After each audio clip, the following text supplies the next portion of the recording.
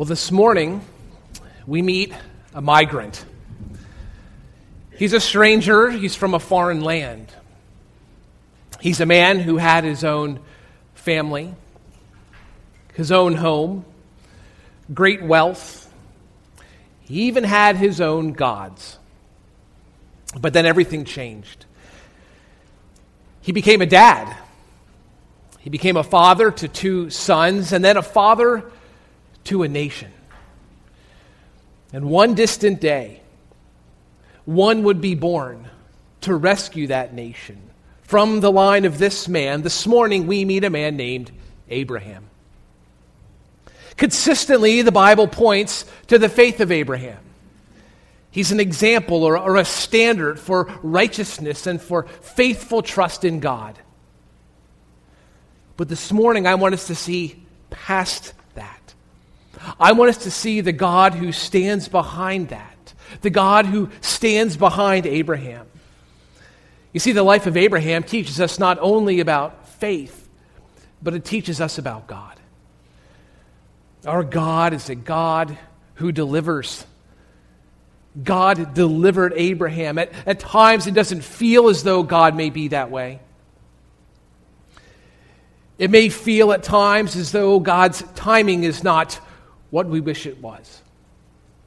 But God does deliver. And that is the message of the Bible, time and time again. God delivers. And I think we may even find from our own life experience that it is true, God delivers.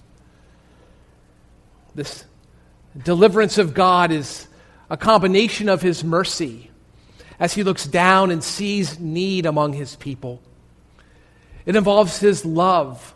God loves His people and has compassion on them. It's even a testimony to His faithfulness, that God keeps His word. He keeps His word and He delivers His people. Taken all together, God delivers. And this morning, I want to make a case for that from the life of Abraham. We'll explore three aspects of God's divine deliverance. And we'll pick up this morning in Genesis chapter 11. Now, we left off there last time. We're moving out of the account of Noah into the account of Abraham. This account stretches for about 11 chapters, roughly chapters 12 through 22. We'll be doing some skipping around this morning. This first book in the Bible, the book of Genesis, so far has been moving along pretty good. Genesis chapters 1 through 11 has covered thousands of years. But this morning it slows down. And the camera zooms in. Now covering the lives of men like Abraham and Jacob and then Joseph. I want to begin with God's freedom to deliver. It's our first point this morning. God is free to deliver. His freedom to deliver. Now, back in chapter 10, we learned how God repopulated the earth. Remember, it was wiped out by flood. And from the three sons of Noah, every nation upon the globe would repopulate. And they gather at a place called Babel. They attempt to unite there. They want to make a name for themselves. Remember that. We'll come back to that in a minute. But God scatters them. And He confuses their language. And they've proven what we already know, what we've read in the Bible. There is none who seeks for God. None of these nations are looking for God. They're not obeying God. No nation fears God. So God creates His own. In chapter 11, we receive a genealogy. Verse 27, these are the records of the generations of Terah. Terah became the father of Abram, Nahor, and Haran. And Haran became the father of Lot. Haran died in the presence of his father Terah in the land of his birth, in Ur of the Chaldeans. Abram and Nahor took wives for themselves. The name of Abram's wife was Sarai, and the name of Nahor's wife was Milcah, the daughter of Haran, the father of Milcah and Iscah. Sarai was barren, she had no child. Terah took Abram his son, and Lot the son of Haran his grandson, and Sarai his daughter-in-law, his son Abram's wife. And they went out together from Ur of the Chaldeans in order to enter the land of Canaan. And they went as far as Haran and settled there. Now there's 3 people to note in this genealogy. First is Lot. Lot is the nephew of Abraham. When Lot's father died, Haran, he came into the care of his grandfather, Terah. When Terah died, he came into the care of Abraham. Now, we'll learn more about Lot in just a moment, but we will see that he seems to get himself entangled in nasty messes. The second person here to note is Sarai. She's the wife of Abraham. Her name's going to be changed to Sarah, so as you hear that name, Sarah and Sarai, it's the same person, they're one and the same. Same thing will happen to Abraham. Notice in our text so far, he's called just Abram. Abram means the Father is exalted. Thinking about that from a Christian perspective or a biblical worldview, that may not mean what we hope it means. Some believe this name came from his former religion. Abram, after all, was a pagan. He lived in Ur. He and his father would have been worshipers of a moon cult. Now, if you think about a modern-day map, this location for Abram, his home, would have been near Kuwait, in modern-day Iraq, about 125 miles from the border. In summary, he's about as far from the promised land as he is from God at this point. So Abram is over there. He's not worshiping God. He's not looking for God. He's not obeying God. But God, in his own free choice, came to Abram. And your eyes can scan all the names of chapter 10, and you can read the names of chapter 11, but God did not call them. He called Abram, an idolater named Abram. Chapter 12, verse 1. Now the Lord said to Abram, "Go forth from your country, and from your relatives, and from your father's house, to the land which I will show you. And I will make you a great nation, and I will bless you and make your name great. And so you shall be a blessing. And I will bless those who bless you, and the one who curses you I will curse. And in you all the families of the earth will be blessed." God chose to make a covenant, an agreement of promise with this man named Abram. Now, God has more to say about this covenant in the chapters to come. In chapter 12, it's almost as though the door has opened a bit. Some light is coming in. The door will open further as we learn more about this covenant. Chapter 13, then 15, then 17. But in summary, God has given a covenant of land and seed and blessing to Abram. Every nation needs land, does it not? I mean, God promises this to Abram. Later in chapter 15, verse 18, he'll even give him dimensions from the river of Egypt as far as the great river Euphrates. And he'll list 10 nations that are presently in existence. They will become Abrams. They're all in the land of Canaan. What else does a nation need? People. A nation needs land and a nation needs people. Well, God promises descendants. This had to be a real head scratcher for Abram. Remember, back in chapter 11, verse 30, his wife Sarai was barren, unable to conceive or have children. How's Abram going to have descendants? God will double down on this. He'll do it by speaking of dirt and stars. Chapter 13, verse 16, "I will make your offspring like the dust of the earth, so that if anyone could count the dust, then your offspring could be counted." Chapter 15, verse 5, "Look toward the heavens," he says to Abram. "Count the stars if you are able, so shall your descendants be." The nation of Israel, God's elect nation, She would come from Abram. Well, lastly, God promises blessing. And it'd be through Israel that God would bless the world. Later, God would give us the new covenant. And it would come through a man born in the line of Abram. And the deliverance that he would bring would be for all people, for all who believe upon him. Now, we should also note that there's more to this covenant than land, seed, and blessing. It has certain marks or certain characteristics. This is a big covenant, especially in Old Testament history. This covenant that God gives is unconditional. It comes without conditions. It's completely based on God. Chapter 12, 5 times in 3 verses, God says, I will. It's dependent upon God. It's not dependent upon Abram. God takes the initiative. He chooses Abram. He supplies Abram. This covenant, secondly, is everlasting. I will establish my covenant between me and you and your descendants throughout generations for an everlasting covenant. This covenant is commemorated. In our English Bibles, we often read of God making a covenant. In Hebrew, it's better translated, cut a covenant.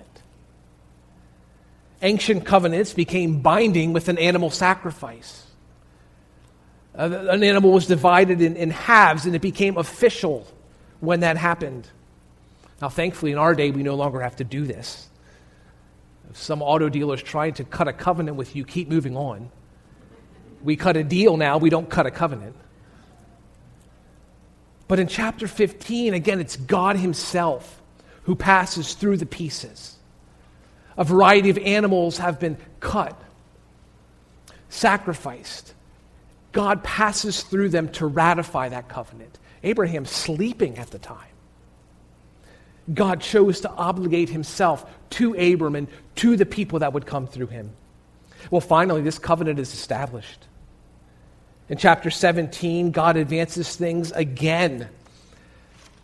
There he's going to change Abram's name from Abram to Abraham. No longer shall your name be called Abram, but your name shall be Abraham. For I will make you the father of a multitude of nations. Now, the meaning of names was significant. And what's interesting about this is that Abraham takes this name on, meaning father of a multitude. And he does this before even having one child. That's the planning of God. That's the wisdom of God. It's the promise of God made to Abram.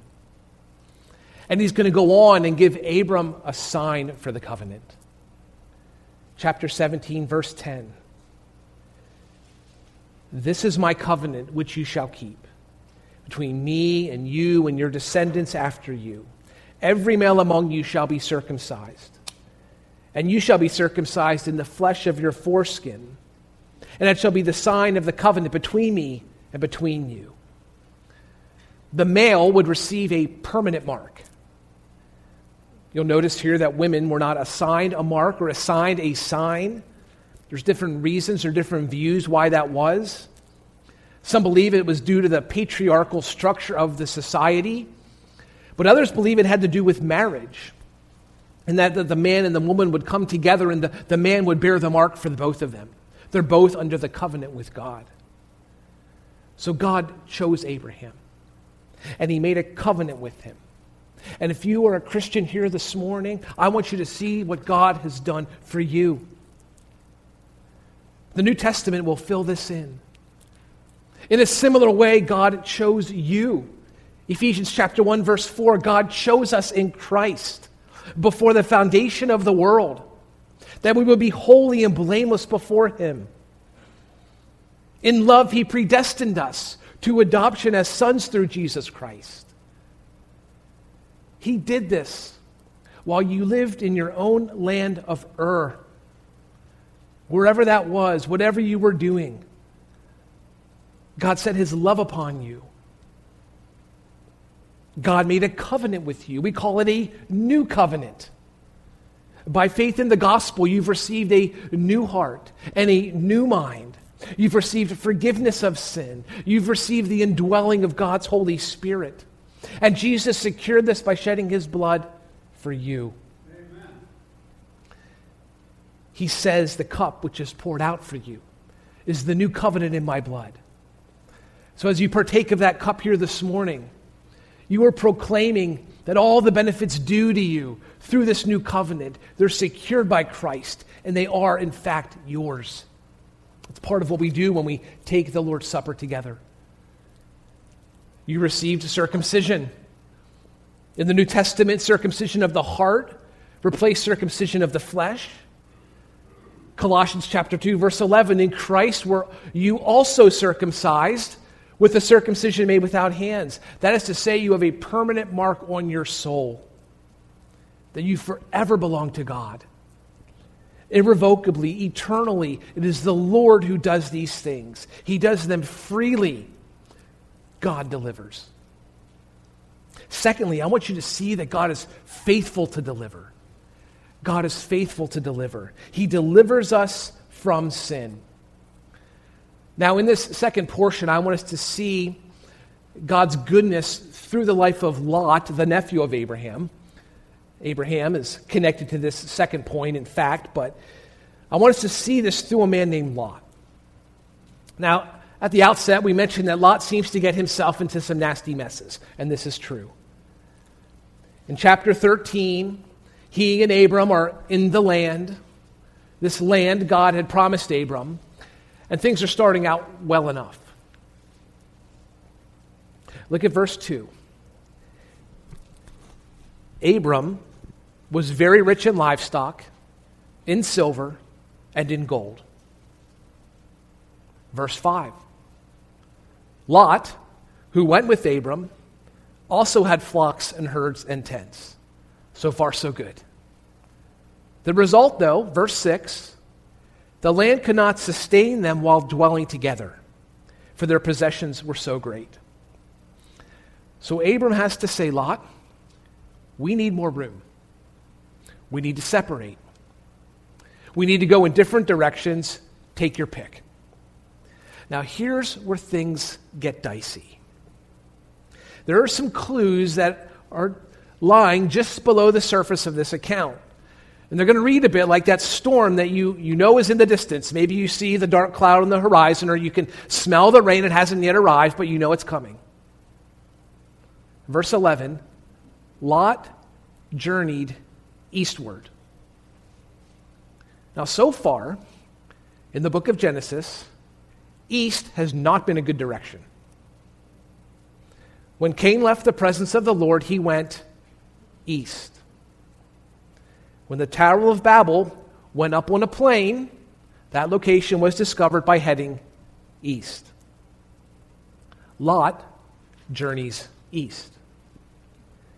And as he does this, he removes himself as an heir to the promises. In chapter 13, verse 12, Abram settled in the land of Canaan, while Lot settled in the cities of the valley and moved his tents as far as Sodom. In other words, Lot settles outside the promised land. And God is about to use Abraham to rescue Lot, first from capture and then from death. God is faithful to deliver. He is faithful to deliver Lot from captivity. There's a war that breaks out. Lot's kidnapped. This is a result of him choosing to make his place near a town called Sodom. In chapter 14, verse 11, one faction of kings comes along and defeats another faction.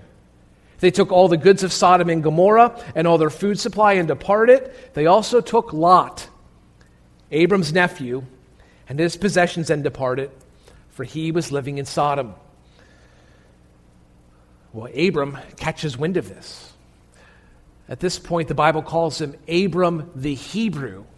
Now we're starting to attach this notion of descendants and nation to the name of Abram. Almost out of instinct, Abram reacts. He counterattacks.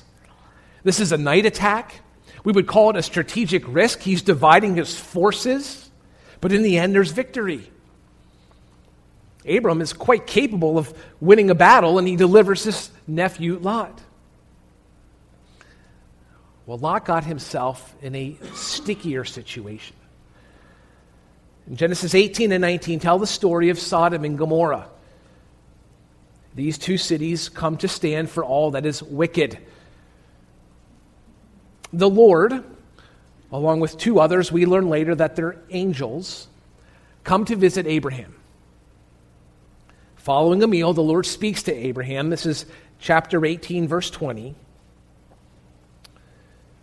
The outcry of Sodom and Gomorrah is indeed great, and their sin is exceedingly grave. Later in the Bible, in the book of Ezekiel, there's a record of her sin. Ezekiel says, "Behold, this was the guilt of your sister Sodom. She and her daughters had arrogance, abundant food, and careless ease, but she did not help the poor and needy." Social injustice. But you and I will soon see there's more to it than that.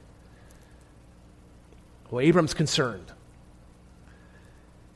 Well, this God who has called me, this God who I now serve, is he the God who wipes out the righteous with the wicked? And he begins a debate. Lord, what if there are 50 righteous? Or 40? Or 30? Or 20? Or 10? At this point, Abram exits the story and Lot enters. Genesis chapter 19, verse 1. The two angels came to Sodom in the evening as Lot was sitting in the gate of Sodom. When Lot saw them, he rose to meet them and bowed down with his face to the ground. They need to know that the town gate is a very important place. This is where the big decisions of the day are made. Leaders would be there, local influencers. This is where you gather to do business. And Lot, obviously a gracious host, he's happy to invite in these strangers. He insists they come to his home and that they bunk with him. Verse 2, he's washing feet. Verse 3, he's cooking dinner. We're talking 5-star quality. This is a tremendous experience of hospitality in the ancient Near East. Then, a knock at the door. Before they lay down, the men of the city, the men of Sodom, surrounded the house, both young and old, all the people from every quarter. And they called to Lot and said to him, "Where are the men who came to you tonight? Bring them out to us that we may have relations with them." Well, the great sin of Sodom now comes into focus. Evidently, word spread of the presence of these two men, not only that they were in town, but that they were residing in the home of Lot. One sick whisper after another. You notice in these verses that it's a generational sin. All ages are affected by it.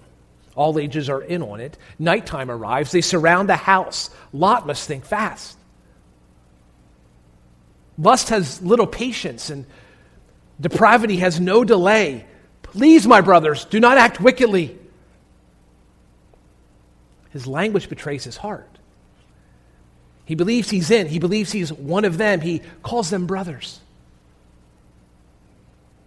And his offer reveals the influence that this town has had upon him, the impact Sodom has had upon Lot. I have 2 daughters who have not had relations with man. Please let me bring them out to you and do to them whatever you like.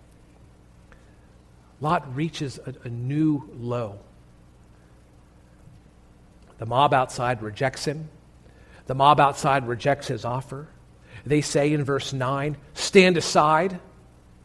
This one came in as an alien and already he's acting like our judge. Now we will treat you worse than them. So they pressed hard against Lot and came near to break the door. Lot is out of options.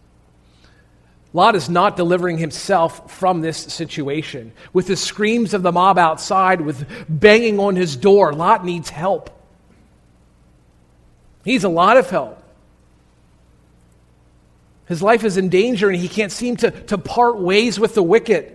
In verse 10, the angels drag him back inside the house. Later in verse 16, they drag Lot out of the city. In that verse, the men seized his hand and the hand of his wife and the hand of his 2 daughters, for the compassion of the Lord was upon him. And they brought him out and put him outside the city.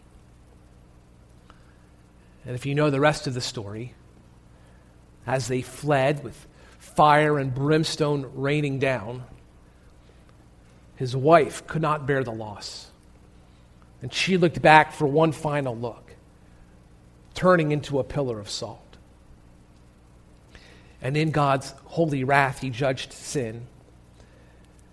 But God also extended mercy, and he delivered Lot. 2 Peter chapter 2, verse 7. If God rescued righteous Lot, oppressed by the sensual conduct of unprincipled men, for by what he saw and heard, that righteous man, while living among them, felt his righteous soul tormented day after day by their lawless deeds, then the Lord knows how to rescue the godly from temptation and to keep the unrighteous under punishment for the day of sin. I wonder if you, like me, are surprised to read this analysis of Lot. Righteous. The Bible doesn't commend him as wise or spiritually mature, but it does call him righteous. Lot made bad decisions, but God delivered him. And this morning, there may be some of you here among us who are in need of God's deliverance. There are people and places and things in your life that ought not to be. That you, like Lot, are called righteous by God. But there are things that are keeping you from living all of life for Christ. Perhaps your soul is tormented as his was. It's that weird combination of loving this place and loving these things, but knowing it's not right, and being torn in 2 different directions. You have your foot planted in the faith, but another foot planted in the world. But if you are a Christian, you are a foreigner to them. You are an alien to that way of living. Good company destroys bad morals. That is not a verse in the Bible. Do not be deceived. Bad company corrupts good morals. And as time wears on, you will become more and more like them than they will like you. And just to share a personal experience from my own life, I came to saving faith in spring of one year, and I call it the summer of sanctification. It's a bit of a misnomer because all of our lives, every year, is a sanctifying experience. But it was a rocky, rocky time for me. Because on one hand, I knew the Lord, and I had a foot planted in the faith, but I had another foot in the world. And I remember the end of that summer, God made it so clear that I would be done with those old ways of doing things. And he made it abundantly clear. They stopped through one very difficult weekend. God delivered me from it. That summer living with my soul in torment, knowing it's not right, knowing the things I was doing was wrong. But not there yet. Still delaying, still holding on, still living in a way in the Sodom. I want to encourage you this morning, if that is you, if you have one foot in each land, bring 2 feet over to the kingdom of God. And do it today. Don't put God in a position where he needs to deliver you. Trust me, the compassion of the Lord is upon you. But it's much better. It's much less painful when we do that of our own accord. Out of a gratitude for God's faithfulness. Out of a gratitude for God's free choice of us. Well, lastly, we've seen here that God is faithful to deliver. We've seen that God is free to deliver. I want you to see how God is patient to deliver. Again, looking at who God is through the life of Abraham. He is both patient and timely in his deliverance. There's 2 episodes in Abraham's life that are going to teach this. In Genesis chapter 12, Abraham journeys to Egypt. A famine struck the land. Abraham went south. He and Sarah head to Egypt. In verse 11, it came about when Abraham came near to Egypt that he said to Sarai his wife, "See now, I know that you are a beautiful woman. And when the Egyptians see you, they will say, 'This is his wife,' and they will kill me, but they will let you live. Please say that you are my sister, so that it may go well with me because of you, and I may live on account of you." You see that Abraham is concerned here that he's going to lose his life and Sarah is going to continue to live. She's going to be taken. And sure enough, the Egyptians saw that Sarah was very beautiful, and Pharaoh took her into his house. But what he got was more than just Sarah. Verse 17, the Lord struck Pharaoh in his house with great plagues because of Sarai, Abram's wife. Now Abraham would have lost her if not for the Lord. Pharaoh is going to put things together, add up 2 and 2. He eventually boots them both out of his house and both out of the land of Egypt. What did Abraham learn from this? Genesis chapter 20. This follows the reduction of Sodom. Verse 1. Abraham journeyed from there toward the land of the Negev and settled between Kadesh and Sur, and he journeyed in Gerar. Abraham said to his wife, "She is my sister." So Abimelech, king of Gerar, sent and took Sarah. Well, I think you know how things are going to go here. King Abimelech is going to put this together as well, that he's getting less than the complete truth from Abram. And we're even told how he figures it out. Verse 3, chapter 20. God came to Abimelech in a dream of the night and said to him, "Behold, you are a dead man because of the woman whom you have taken, for she is married." Do you ever have one of those nights where you can't fall back asleep? These are some sobering words from the Lord. And once again, this whole thing happens because Abraham fears for his life. And God strikes the king's house, but he will relent. Verse 18, the Lord closed fast all the wombs of the household of Abimelech because of Sarah, Abraham's wife. In this account, it seems as though this pagan king is acting more righteously than Abraham. But God is very patient with Abraham. God is forbearing, long-suffering. Even when Abraham makes these bad decisions, even when he makes them again, what's God doing? He's abiding with Abraham.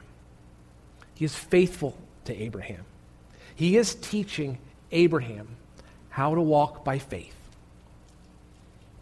Even when these circumstances seem impossible, even with any scenario in these foreign lands where it almost as though Abraham needs to come and help God, God is teaching him, and he's not giving up on him, and he's not abandoning him. I think personally, the greatest lesson Abraham will learn will concern his son. Remember, God promised Abraham a son. Maybe there's some confusion about how this would happen. It's kind of an odd promise. Again, his wife is barren, but God is so certain about this.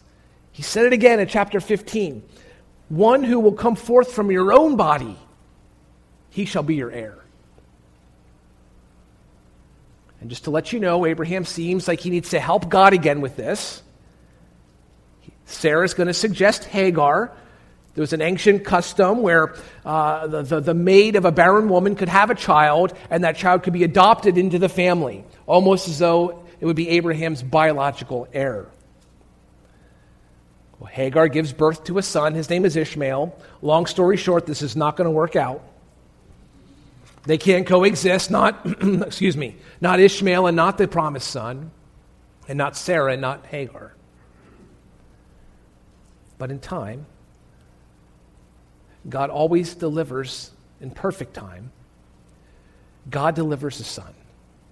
Abraham is 100 years old, and Sarah is 90. Genesis chapter 21, verse 1. The Lord took note of Sarah as he had said, and the Lord did for Sarah as he had promised. What a great verse.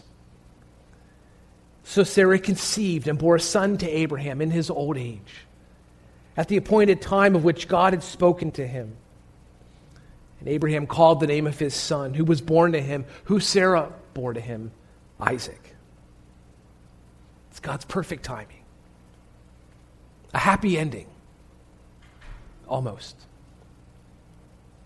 The greatest test in the life of Abraham was about to come. Remember, Abraham had given up his old life.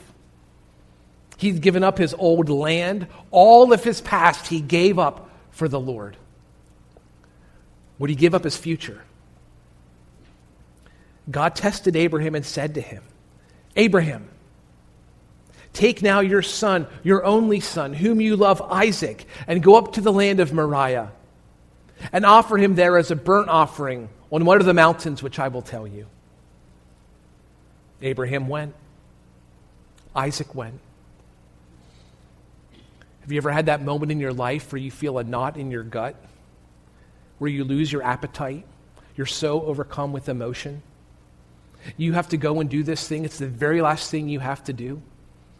It's the very last thing you want to do. Your mind is completely consumed with this task at hand. I wonder how Abraham felt as they walked.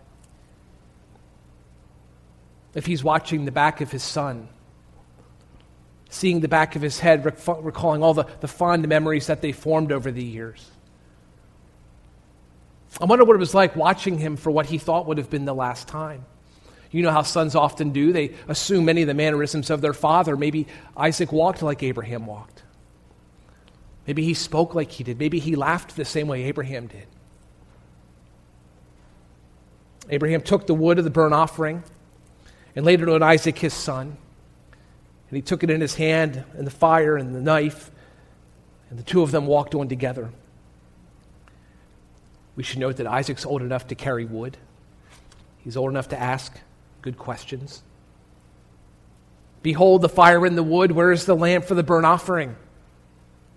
Abraham said, God will provide for himself the lamb for the burnt offering. So the two of them walked on together.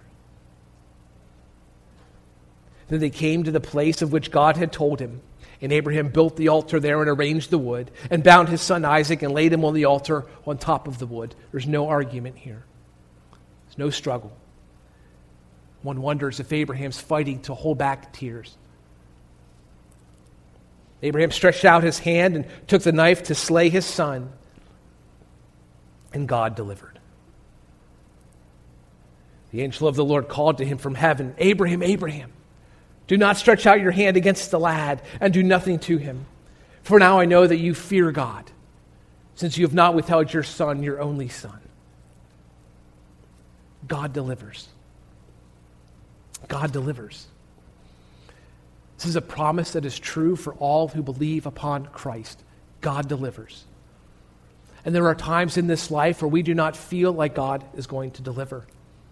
There are times in this life where we feel like God is giving us up, that our obedience to God is simply resulting in more suffering, that we're living simply to be a sacrifice in some altar for God. And it is true in the Bible that God makes no promise to deliver us from hard things, and that it is always His divine decision to determine when to deliver and how to deliver. This is all up to God. But it also promises us that in the end, He will deliver. He is faithful to deliver, sometimes in this life, but always in the end, because God is a God who delivers. He who did not spare His own Son, but delivered Him over for us all. How will He not also freely give us all things? God gave us Jesus. Jesus was this lamb that God provided. Jesus carried His own wood, and He willingly laid down His life as a sacrifice for us. The Bible says that all who come to Him will be delivered. No condemnation, no separation, no death. You see, this divine deliverance of God is an invitation to you this morning to die to your old self and to live for God, to live in new and exciting ways for the glory of God, to live a meaningful life for Jesus Christ. God delivered you. Come Come to him and live as someone who's delivered. Let's pray. Oh, Father, thank you for the wisdom of your divine deliverance. We trust your power and your sovereignty. We trust your timing and your wisdom. Thank you for being patient with us. Thank you for abiding with us. I pray for us this morning that we would receive your deliverance, that we would live with your grace, and that we would live in such a way that shows that we have been delivered by your power, that our lives would point to you, a God who is so clearly alive, so clearly in control. May our lives be a sacrifice.